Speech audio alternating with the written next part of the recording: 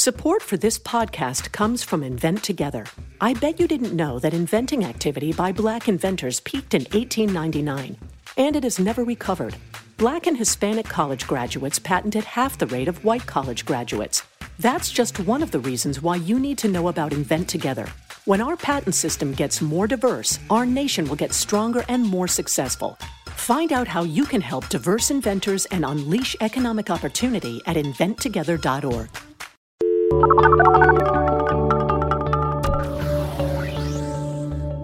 Right then. Well, this is it.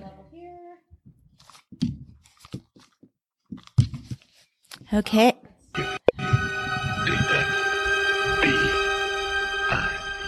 That volume level sounded fine, right? Yeah, I think so. You ask for miracles. Oh, your mic is not on. I give you There we go. That's better. Hello. You ask. Okay. Back it up. Perfect. Put it on mute. Okay. 5, 4, 3, 2, 1. Hi, and welcome to the Pollsters. I'm Margie O'Mara, Democratic pollster with GBA Strategies. And I'm Kristen Soltis Anderson, Republican pollster with Echelon Insights. And each week we bring you the polls driving the latest news in politics, tech, and pop culture. So we are in that incredible time between the Super Bowl and the Olympics. We have polling for both. Oh, the Olympics is already happening, Margie. Oh, that's right. I watched some curling at very strange hours.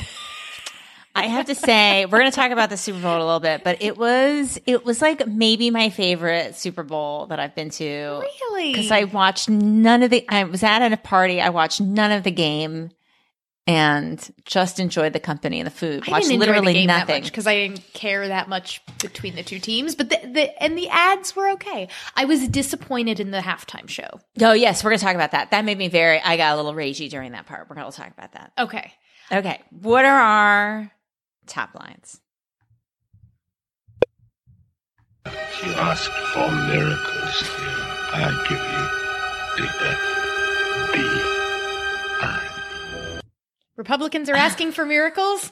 They're looking to the FBI and texts and scandals How there. did you find that audio clip? give it Did to you them? remember that? That's incredible.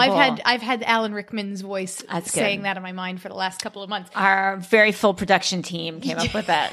Partisan's gonna partisan. We have Nunes, the FBI, and some more polls on this topic. But markets are down while Trump approval is up. Mr. 43%, is he on the move? We will talk about how Americans are feeling about Mr. 43%. Then it is shutdown 2.0 time. We have hashtag Go Nancy Go as she stands on the House floor talking about Dreamers. We will look at the polling around the potential for another shutdown and what voters want to see done about DACA.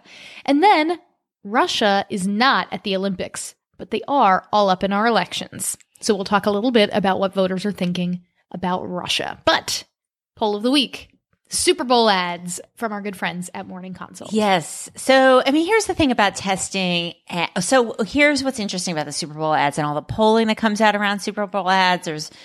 We've seen this. We've talked about this in past years is how do you test, how do you test an ad? Like in this kind of context where you're just kind of comparing a bunch of ads, you're not actually necessarily testing a product or talking to people who buy the product. You're not testing it compared to other ads for the same product. It's not how you would test an ad if you were the internal ad firm or internal research firm really trying to help figure out what ad to test, what ad to use. You probably wouldn't test ads the way some of these public post Super Bowl ad polls test them. But with that said, I feel like it's still fun. I find myself so rarely agreeing with a poll finding, and I'm totally. Tell me about I think it. this is right. I feel like these results are correct. So, Morning Consult finds that the number one overall ad was Alexa loses her voice, featuring benevolent Supreme Leader Bezos,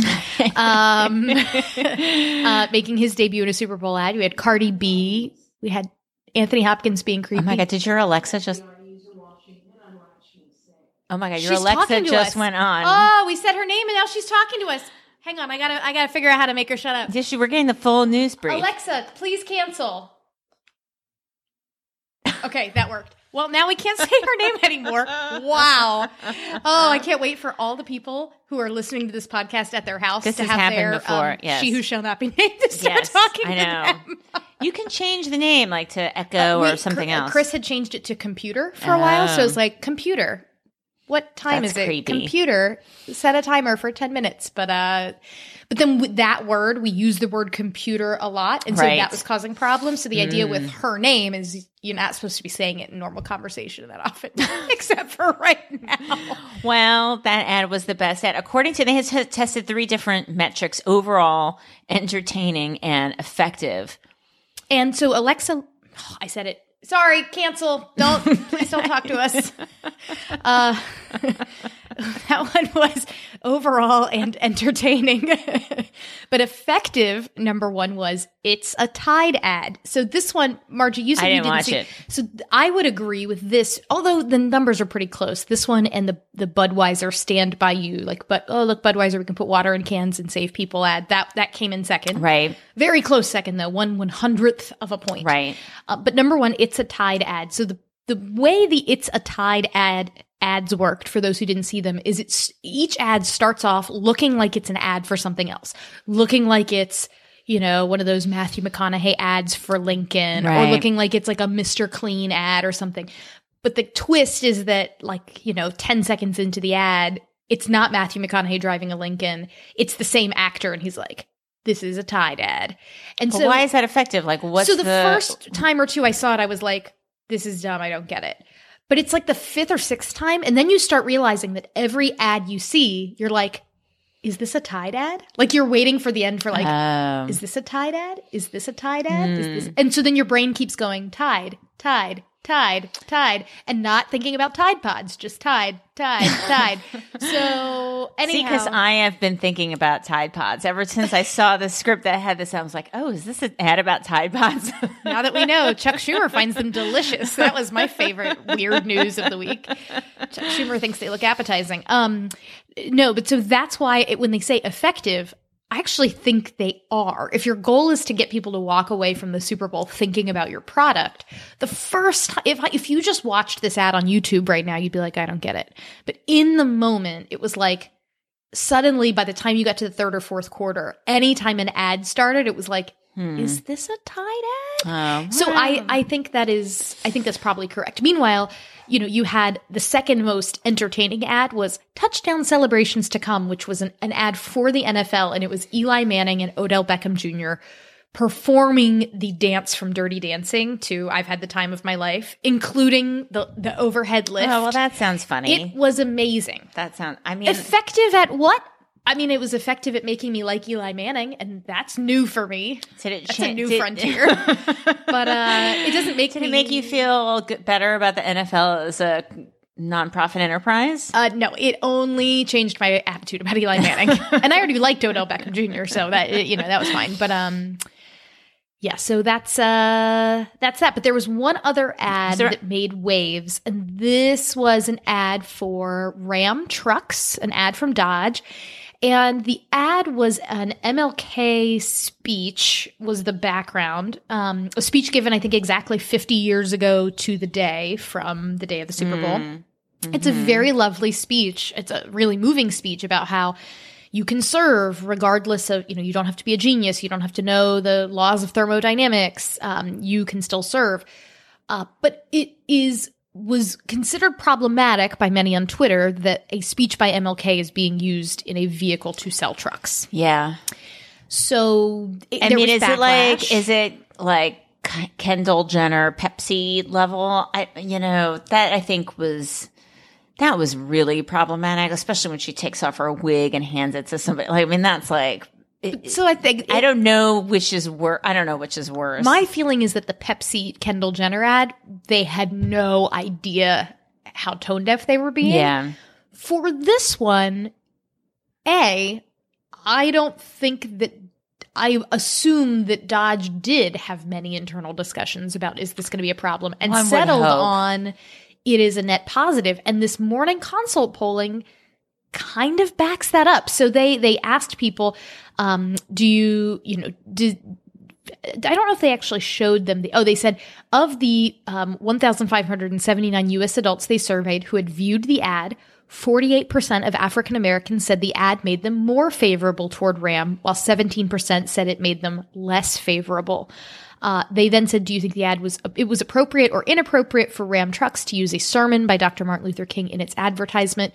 African Americans were no more likely than the overall population of adults who viewed the advertisement to say that they thought it was inappropriate. And in fact, a majority said they thought it was appropriate, according to this Morning Consult poll. However, the one area where it does run into the most trouble is, do you find this advertisement to be insensitive to the current issues of race in the United States? Yeah, that's where it gets a little... And that's where you have 34% of African Americans who say, yes, I did think it was insensitive, though a plurality says, no, I did not. But this is the one where you have the most pronounced difference between African Americans and the rest of the sample.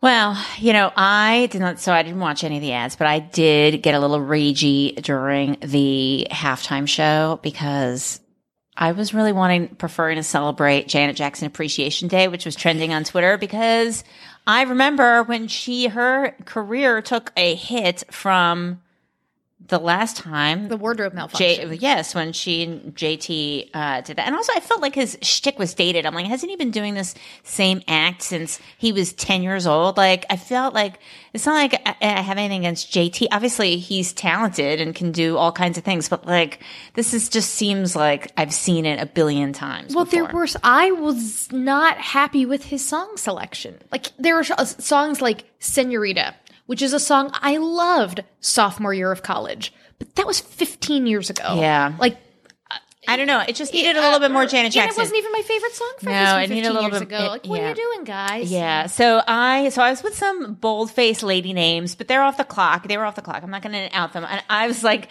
trying to like drum up some rage, I'm like, look at this. And one of my friends said, I did not know about this, and you've kind of you've completely ruined the halftime show for me. I'm like, I know, I think you need to put out a statement. She's like, I don't think I need to put out a statement, and I'm trying to enjoy some football. Like, can you, maybe we should dial it down? But I was like, this is really outrageous. I mean, I don't know if, I kept waiting for her to come out, and that would have been a really great, cool moment. Instead, we're like, no, we've decided that we made the right call years ago when we decided that Janet Jackson was to blame for the wardrobe malfunction, even though there are some really more egregious things coming out of the White House, but this is the message I felt like I was getting from the halftime show, but we're going to just, pretend that we did not overreact about Janet Jackson 15 years ago. While you were waiting for Janet Jackson, I was waiting for NSYNC. I was like, if the four of them pop up out of the stage right now, I will forgive how much I'm just meh about this halftime show, and I will dissolve into a puddle on my couch. But that didn't happen. So, all right. So let's talk about Mr. 43%. This is happening? A real thing. What is even happening? Donald Trump's job approval up 2.2 points from last week's show. We, on the Huffington Post pollster average, are showing an approve of 42.8%. This is real. This is not just noise. This is a real thing. It's a trend line that's been happening for a couple of weeks.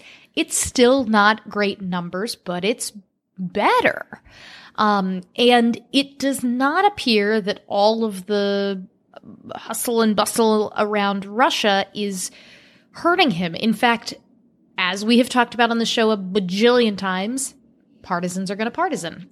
So there's some new polling, and this is, I believe, from Huffington Post pollster. Yeah. On how much do you trust the FBI?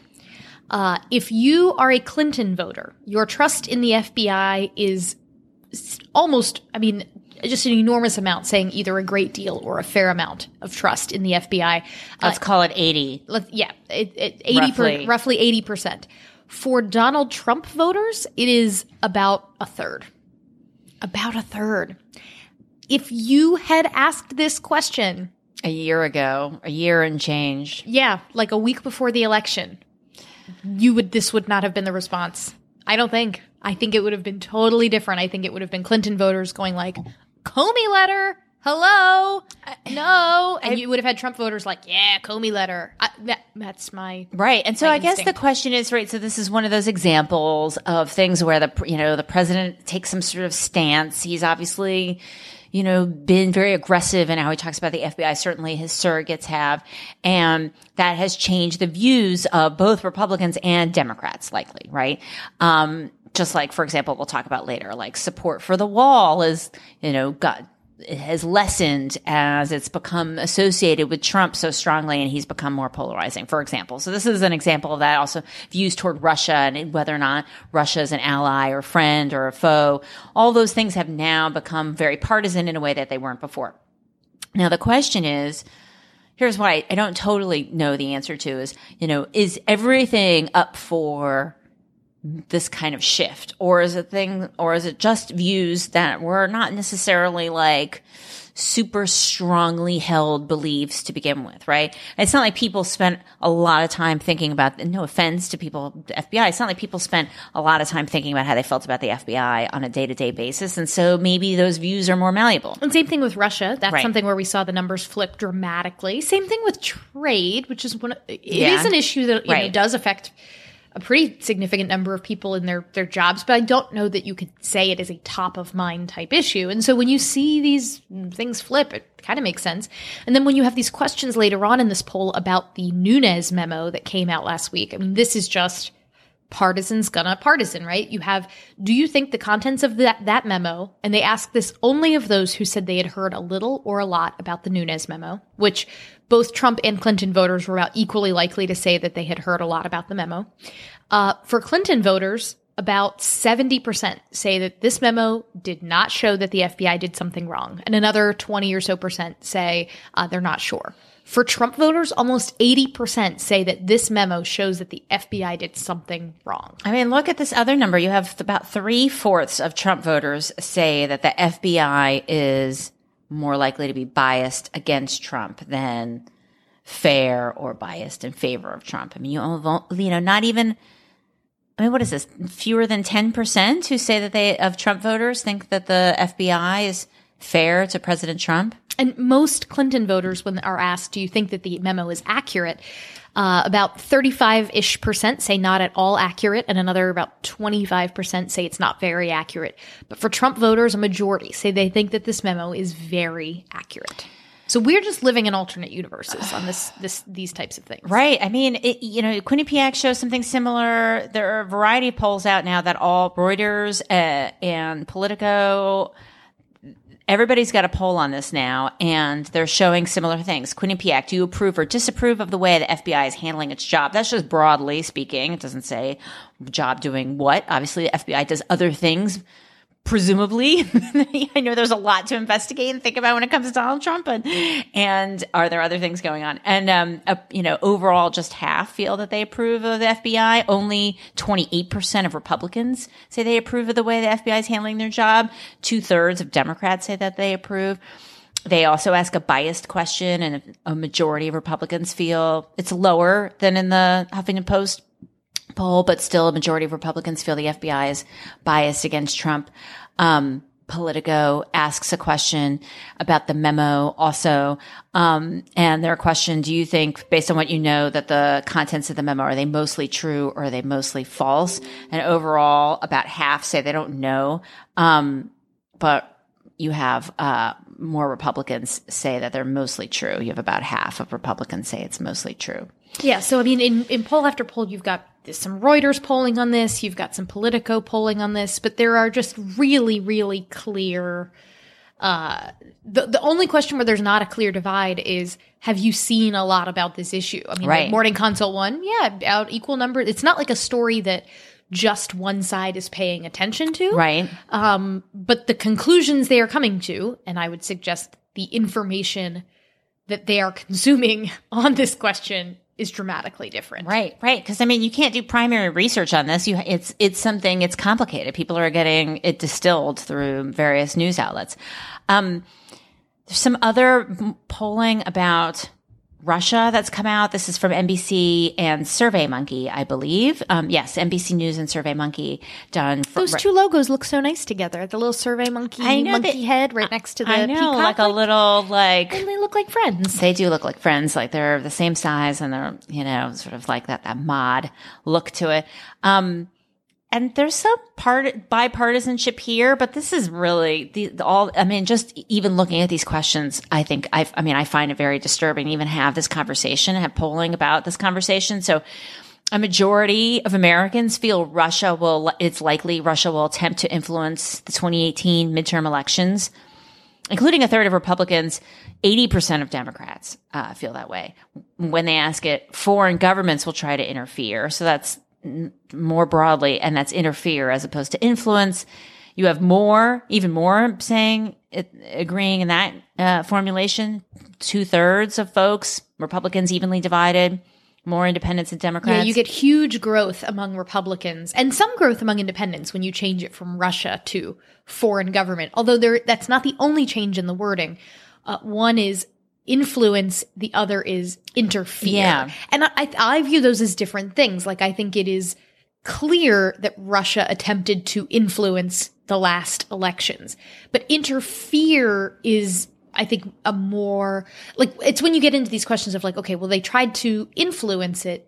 Did they meddle? Well, how are we defining meddle? You know, like, the verb does matter, I think. Because certain things that are more aggressive imply like hacking of voting machines, which is different than tweeting a bunch of, pictures of Trump as Jesus at people. They're different things, right? They're different levels of severity. No, you're right. You're right. And then they have a question here, which has a different scale. So that also changes things. Country's voting system may be vulnerable to hackers. Are you concerned or are you not concerned? So that's different than likely versus not likely. You could be concerned, but think it's not necessarily likely. Or it's not Putin that wants to do it. Right. Since we love Putin now. Right. It could be just any old, regular hacker. My beef with the Republican Party today. Well, so then maybe the language that is unifying is this question, the voting system is vulnerable to hackers. 69% of Republicans are concerned, 88% of Democrats, they're pretty united. And then on this question, tech companies, are they doing enough to prevent foreign influence? 30% say they're confident. That's it. 68% say not confident. Almost no difference by party on that question. Yeah. This is Mark Zuckerberg's nightmare coming to life. I mean, it's not great if you're a tech company because this pressure is coming, and typically you would be able as a big company to rely on Republicans going, well, hey, you're a private company. Do what you want. Let the market sort it out. If people don't want to be on a platform that is flooded with Macedonian teenagers pushing crazy conspiracy theories at the bidding of Vladimir Putin, then they'll leave your platform and your stock will go down and the market will fix this. But that is not how Republicans are broadly approaching this, that the tech companies are the punching bag for everyone. Yeah. Because then it allows you to punch something it's not just a partisan thing. So there have been some, there was for folks who listen to the Reply All podcast, which is about like interesting tech stories, they had this very fascinating story about political parties in Mexico mobilizing, folks to engage in kind of Twitter warfare. And when they were done trying to influence the election, they would spend their time instead, like when it was time for them to have a break, they're like, okay, break time. So then they would, for fun, just like go after individual people, like if they were just sort of on break from like trying to influence the election. So this like poor woman, people should listen to it. So this is like woman who just got into this like crazy like Twitter mob was after her and she had to leave Mexico. It was a terrible story. And then there was a story in the New York Times a couple days ago about a PR firm doing work in South Africa that did online mobilization. So it's not just the U.S., but when you look at this all together, I mean, that's a hell of a terrifying trend. Yeah. Are you good with people? Maybe you're organized or have a knack for numbers. Well, then chances are you've got skills that could lead to a new career. A Google Career Certificate can help you get a foot in the door with top employers in fast-growing fields like IT support, project management, data analytics, and user experience design. It's professional-level training developed and taught by Google employees. And it's all online, so you can learn around your schedule. Put your skills to work. Go to grow.google/certificates. So speaking of how people are feeling, terrified, concerned, we also have how people are feeling about how the presidency affects their lives. So Gallup has asked some folks, their survey conducted January 23rd through the 28th. They asked Americans thinking generally, regardless of who happens to be president, how much does the person serving as the president affect the following aspects of your life? So on things like optimism about the future of the U.S., confidence in the U.S. economy, overwhelmingly, people are saying either a great deal or at least a fair amount that is affected by who is in the White House. Satisfaction with the way things are going in the country, 68% of people say a great deal or a fair amount is affected by who is president. But then when it comes to things like your overall happiness or your relationships with other people, people do take a little bit of a step back there. On your overall happiness, it is less than half, or pardon me, around half, 52% who say that a great deal or a fair amount of their happiness is influenced by the president.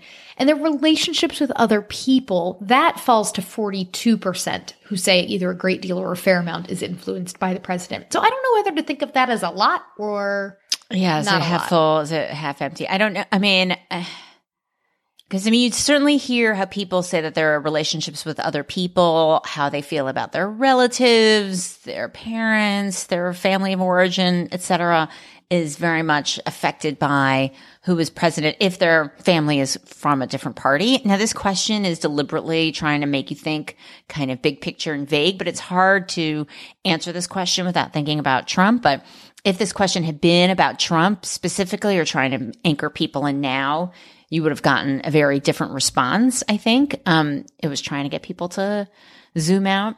But yeah, the president really affects my overall happiness. Yeah.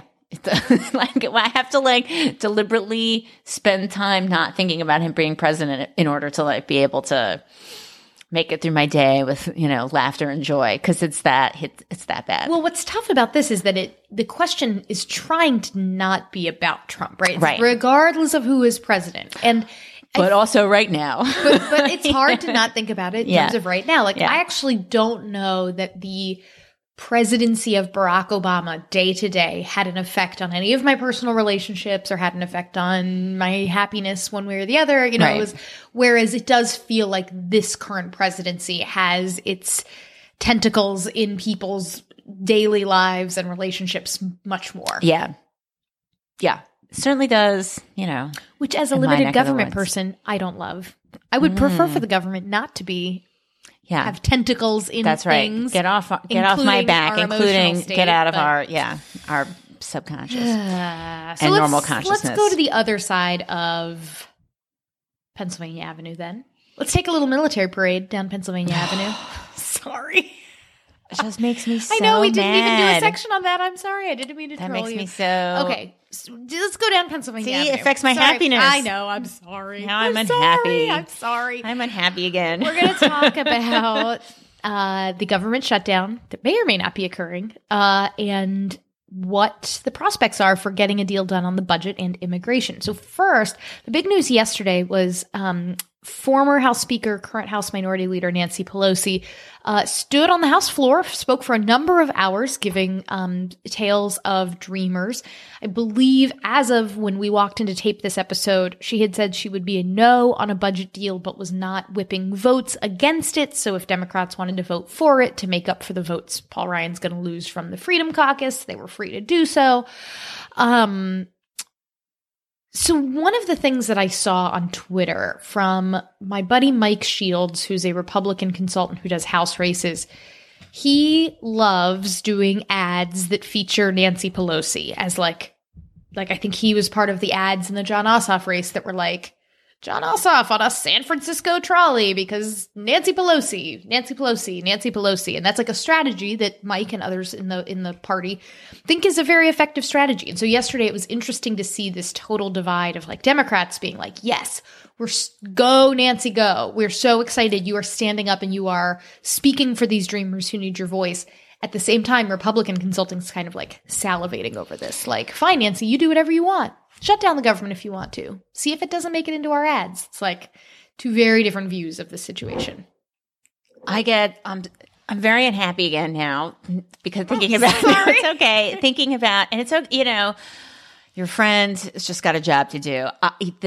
Here's what the ladies on the left say about all the ads about Nancy Pelosi, that like there is no other way to explain what that messaging is other than gendered, that there's no messaging that's attached to Nancy Pelosi. It's just Nancy Pelosi, like, ta-da, the end, obviously. And so what is the obviously about? It is about, calling her out and making her memorable compared to the rest of the folks, the leaders that people don't necessarily know who they are because she's a woman, and that it sticks more because she's a woman. And then Nancy Pelosi, God bless, goes out and says what's on her mind and is, true to her beliefs. And regardless of this, completely baseless attacks that she gets from the right. And they stick more because of her gender in a way that ladies on the left find incredibly upsetting and, anger, rage making.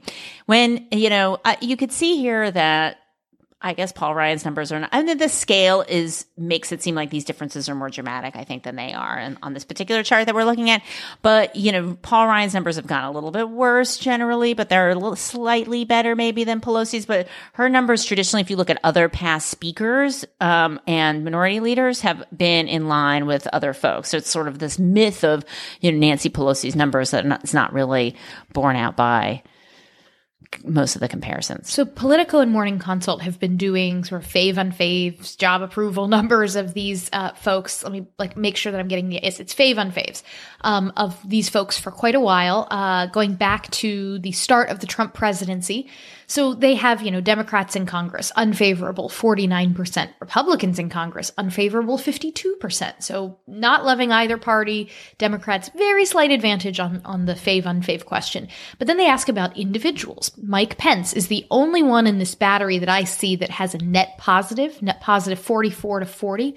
I think part of that is that you have some folks that don't know who he is, don't know who the vice president is, or don't really have a strong opinion, and that he hangs on to Republicans across the Republican spectrum, from the very conservative who might think that Paul Ryan is a sellout and who hate Mitch McConnell, to folks who are, fairly mainstream and moderate, who may think, I don't really like Trump, but at least Mike Pence isn't, trying to tweet to get us into war with North Korea or whatever. So Mike Pence is a little more of a consensus pick on the right, which is why I think his numbers are a little better.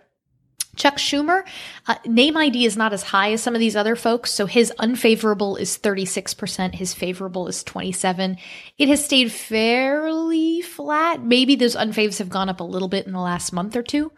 Pelosi's numbers have been pretty, her unfaves have stayed around 49%, but that's where she started the Trump presidency. That is nothing new. And her favorable's around 29%, which is also right where she was during the start of the Trump presidency.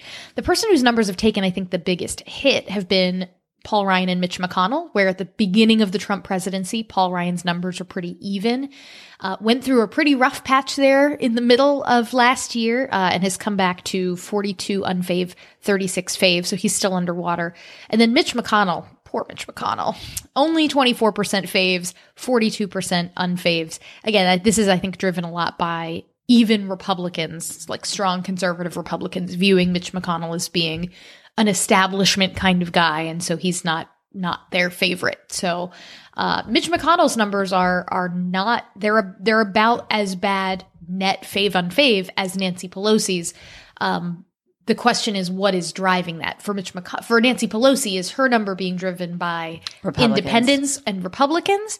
Or for Mitch McConnell, his number may be being driven by his own party, right? Not being a big fan, right? But there is less hand-wringing coverage about Mitch McConnell's favorables or Paul Ryan's favorables, generally speaking. That's my perspective. Well, we'll see if Mitch McConnell and Paul Ryan get used in a lot of ads this coming November, or if it's just going to be the president. Or all three. Or it could be, look at all these, the issue tracking, and this is just it's from 17. I was like, this is just the last week. Oh, but it's January for the whole past year. Major Democratic swing in who do you trust on a variety of issues. Yes, that you have right now Republicans doing pretty well on things like national security, the economy, slight edge on immigration, slight edge on jobs. But then when you get into energy, slight deficit, and then education, healthcare, and the environment issues where Democrats have a pretty big advantage, which is not terribly surprising. Those are issues that Democrats tend to do much better on. In fact, it was weird when there was this brief moment over the last couple of years during all the Obamacare stuff that Republicans made some headway on the healthcare, but then have proceeded to lose that advantage. Right. And, there's been some coverage of I think there was the Daily Duo too, and there's some other pieces like, there's been a bit of a narrowing and the generic. We talked a little bit about it last week. But the stability, if you look at the numbers over the last year, show where this graphic in particular shows a very clear trend. In terms of even on an issue like immigration, where Republicans are quote unquote ahead, that advantage has fallen, and Democrats have gained 7.5 points on them in net change. So it's even on issues where Republicans are ahead, the trend lines have pointed downward across a whole host of issues, which is not great. Okay. So, what does that mean for where we go next in if there's a shutdown and discussion of immigration? I feel like this is we're right back where we were last shutdown, which is that each side thinks the other side is going to be politically more damaged by a shutdown, which is why I hope we don't shut down, but I'm not 100% confident it's not going to happen. So the latest Monmouth poll asks a handful of questions about immigration and then gets into the budget deal. They find 45% of Americans think that illegal immigration is a very serious problem right now. 40% favor building a wall along the border, but 47% oppose. So not the most popular of the president's positions. And then they say if you had to choose... 57. 57, sorry. 57 to 40. Then if you had to choose, what do you think should happen to most illegal immigrants who have lived and worked in the U.S. for at least 2 years? 77% say they should be given a chance to keep their jobs and eventually apply for legal status. Only 20% say they should be deported back to their native country. So this made a headline. It goes to show, right, that polls can show not necessarily conflicting, but different kinds of things from the same outlet. So remember, Monmouth had that poll on the generic, and everyone reacted pretty strongly to that. Then you have this poll that shows a pretty strong result in terms of how people feel about DACA. Now, the question wording shows sometimes different. This is one of those issues that takes a little bit to explain. It's not simply, DACA, yes or no. Dreamers, yes or no. You need to give a little bit more information. Those polls, though, consistently show, there's support for Dreamers, but we should just note that this question explains it in a little bit different way than some others. But it's got a pretty strong result. That 77% is clear. It's pretty clear to me. Then when we get into the question of what should we do about this, so the Trump administration wants to build the wall. The Trump administration wants a deal that would give this path to citizenship for the Dreamers in exchange for the wall. I thought this was an interesting question because we know the wall is not terribly popular. We know that the path to citizenship is. So if you merge the two together, then where do people stand? And here we have 47% say they either support or aren't sure, but lean towards supporting a deal of that nature.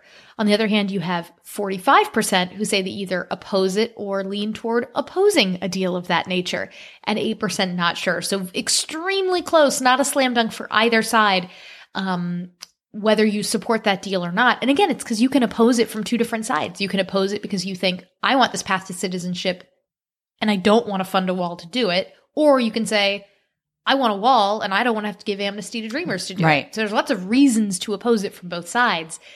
There is not a majority consensus in favor of doing it. Well, here's There's something. a plurality consensus, I would assume, in favor of doing both. And then they have a question: should a legislative solution on the status of illegal immigrants be brought here as children be tied to funding or dealt with separately?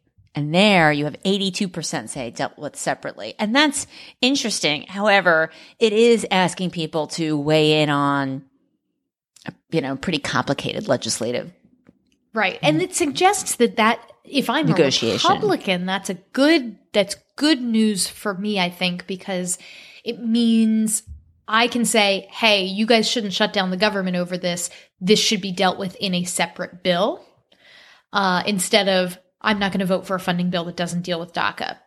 On the other hand, they say, then there's this other question. The current federal budget agreement expires February 8th. Even if you don't agree with their position, do you think it is acceptable or not acceptable for Democrats to say they will not agree to a new budget deal until the status of these immigrants is settled?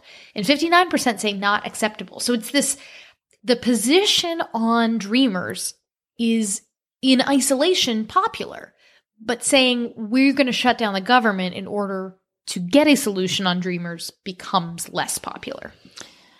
Right. This doesn't really give so much of the other side in terms of like what's required to get people to negotiate and come to the table. That part is not explained. And that's where these things get very tricky. Okay. So what's this thing that you said we posted on Facebook? And people did not click on it on our Facebook page. We can see who clicks on things and who doesn't. However, it does. Wait, we can see who clicks on things? Well, we can see how many people like click how on. creepy are we allowed to be? We can see how many people click on things. We can't see who clicks on things. FYI, just this is going to be delayed. The Dow is down 1,000 right now. Every time we tape, like something goes funky. Patrick just slacked like the whole company. Like, hey everybody, sorry, we can get back to the show. I just felt like. Do you think Trump is going to learn his lesson about talking about the stock market and like as an example of his, No. his success? I guess not, right? What was the first few words of that sentence? Do you think? But this seems do you like think Trump is going to learn? No, his lesson? I know the answer to that is always no. Yet this one seems like really, this seems like this is surely one you could figure out. But I don't know. You would think that they would have learned the lesson about talking about like domestic violence, but I guess, or violence in general. I don't know, but they haven't. So anyway, this is about, they did an experiment. This is Pew about forecasts versus like aggregation and how people perceive like when they get like Hillary Clinton is, 80% likely to win. How do people perceive that versus the aggregate shows that she has an average of 53%? How do people view those two things differently? And vote share versus probability. And they view them quite differently. Now, I know there was some discussion about this during 2016 and in the aftermath. And, even as people were kind of moving from 12 to 16, that when you see these numbers like 80% or 75%, 90%, it doesn't mean that that's what the vote share is. That's the percent, the probability that's different than what the final vote will be. And are people getting those two things confused, or are those high numbers simply giving people, leading them toward not a false positive, but more likely to feel confident about these picks than maybe they would if they just saw a vote share prediction. But it certainly showed that there was a difference, a pretty massive one, in how certain people felt about an election outcome. If they were given a vote share, they were roughly just under 60% certain about their election outcome. If they were given a probability, they were almost 70%. There were differences in what they thought they anticipated candidate vote share would be. There was a difference there where if they were given a probability, they were more likely to think that the winning candidate would get a higher vote share than they did. Also difference in how likely they thought the candidate was going to win. And then there was also a difference in they did some sort of game, and folks should read this. It's a pretty extensive study. They did a whole experiment. It's very interesting. And then if they were shown a probability, they were given some sort of engagement game to kind of figure out if they were going to vote to replicate voting behavior. And if they saw that in the probability version that they were more likely, that the candidates seemed likely to win, it seemed to suppress their chance of pretending to vote in this online game than if they were given a vote share that had no effect on turnout. So does this mean that the upshot, spinny needle of doom, like that there's a feedback effect where that sort of thing actually affects how voters behave? It could.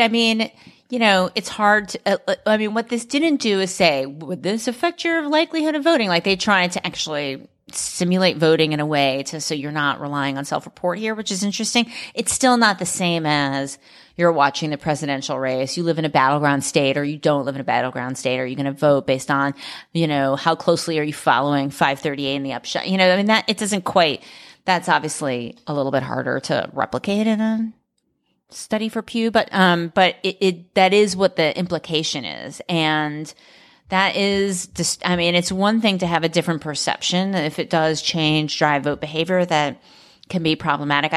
It's something that's worth exploring and keeping track of. And I don't know what we do about this. I don't know how, what do you do with this information? You can't ban probabilities. But obviously. Hashtag ban probabilities. This is my new thing. Forget Mr. 40%. I'm like, hashtag ban probabilities. Ban the forecasters. Yeah, it's just better to not know, really. That's the only way. That's how, you can go back to earlier, stay happy. But it is, it's troubling, right? It's concerning. It is it is worth thinking through a little bit more. So we're going to end the show on, I think, a pretty fun note. The Olympics are here, as I mentioned at the top of the show. We've already had curling happening. By the time you listen to this episode, we will probably be gearing up for the opening ceremonies, if not the live opening ceremonies, the primetime broadcast. The one downside of the Olympics being on the other side of the planet is that all of the fun stuff is kind of happening while we are asleep. Yeah. Or you can watch it live as you stay up late in the night. Forget it. But the primetime coverage, kind of has to splice stuff all together. That's it is fine. not going to include Bob Costas this year, which is is it even really? the Olympics if it's not Bob Costas? Why? I don't even know if Is it he counts. I think he's just moved had on it. to other things. So I think it's Mike Tirico is the main. But the thing that I love about the Olympics is it is Mary Carrillo season. Have you ever seen the Mary Carrillo badminton sketch? No. Oh, okay. As soon as we are done What? taping this podcast, listeners, do yourselves a favor. Google Mary Carrillo Badminton Athens and watch the clip. It is Mary Carrillo kind of vamping late at night to fill time during a 2 a.m. broadcast of the Athens Olympics. And she starts talking about badminton and it goes totally sideways. And it's the most glorious thing that has ever happened in the history of the internet. Please watch it. And then, if you enjoy it as much as I think you will, look for Jonathan V. Last's interview with Mary Carrillo from a few weeks ago where he gets the story behind her badminton rant. It's fantastic. All right. But back to the polling. This is some polling that was done by, what is this? It's Gallup. Gallup did this polling. Yes. Okay. So we have, do you plan on watching any television coverage of the Winter Olympics? 63% people say yes. Do you plan to live stream any of the content? Drops to 43% saying yes. So about 1 in 5 are going to be TV-only people. Would you be more likely to buy a product advertised? Oh, I really like during Mary Carrillo. Now I figure. the Sorry, I Olympics? figured Oh, you know it. who Mary Carrillo? Yeah, I figure. Yeah, she's fantastic. She's really. And you're going to love her even more when we stop recording and you watch wait. this video Okay. clip. Okay. This question, I think, is a garbage question. No offense to the pollsters. Not us pollsters, the pollsters behind this question. Yes. Would you be more likely to buy a product advertised during the Olympics? Less likely, or does it make no difference? Oh, wait, this one is not Gallup. There was another Gallup one, which we should also talk about. This one is somebody else. And Seton Hall Sports Poll. Okay, that makes sense. Because Gallup would not ask this question. I was Would you going be to say, more or less no, likely? and no And it's offense not to the whoever wrote it, but this is not Yeah, no, that's garbage. This is not a good question. Because people aren't, nobody ever. Yeah, Marty, me. How many times have you sat in a focus group and people are like, well, political ads don't really matter to me. You're like, I okay, don't great. it's just biased. I don't let this stuff affect me at all. Right. And so then you go back to the client, you're like, guess what? Good news. You don't have to spend any money on advertising because it doesn't matter. No, my favorite was people that are like, political ads don't matter to me, and I totally think that they are all garbage and bogus, and I don't let any of them affect me. And then 5 minutes later, like, did you know that Mitt Romney made a guy buy himself a coffin? He had to build his own coffin, and I'm like, yes, tell me again how political advertising doesn't seep into your Yes. brain at all. Yeah. All right. This is the Gallup one. How much of the Winter Olympic Games do you intend to watch? In 2002, the answer was 58%. In 2018, it's 39%. Yes, for shame. For shame. Guys, Kim Jong-un's sister is going to be there. It's going to get weird and wild. You know who we have to blame for this? Oh, no. Millennials. Us and our Tide Pods. I'm sorry. 54% of seniors say that they're going to watch it. It's 31% of 18 to 29-year-olds. And see, we're supposed to be the ones that are so globally minded, and yet, womp womp. Guys, get into it. Paint your faces for America and get hype. Yeah. The Olympics are awesome. Yeah. Okay. I'm ready. I'm ready for it. What did we learn this week? Okay. Hey, there's some partisan views toward the FBI. File under things that don't surprise us anymore.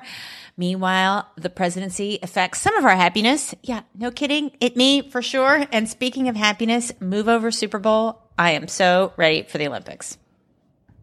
You can find us on Twitter at the Pollsters, individually at Margie O'Mara and at K. Soltis Anderson.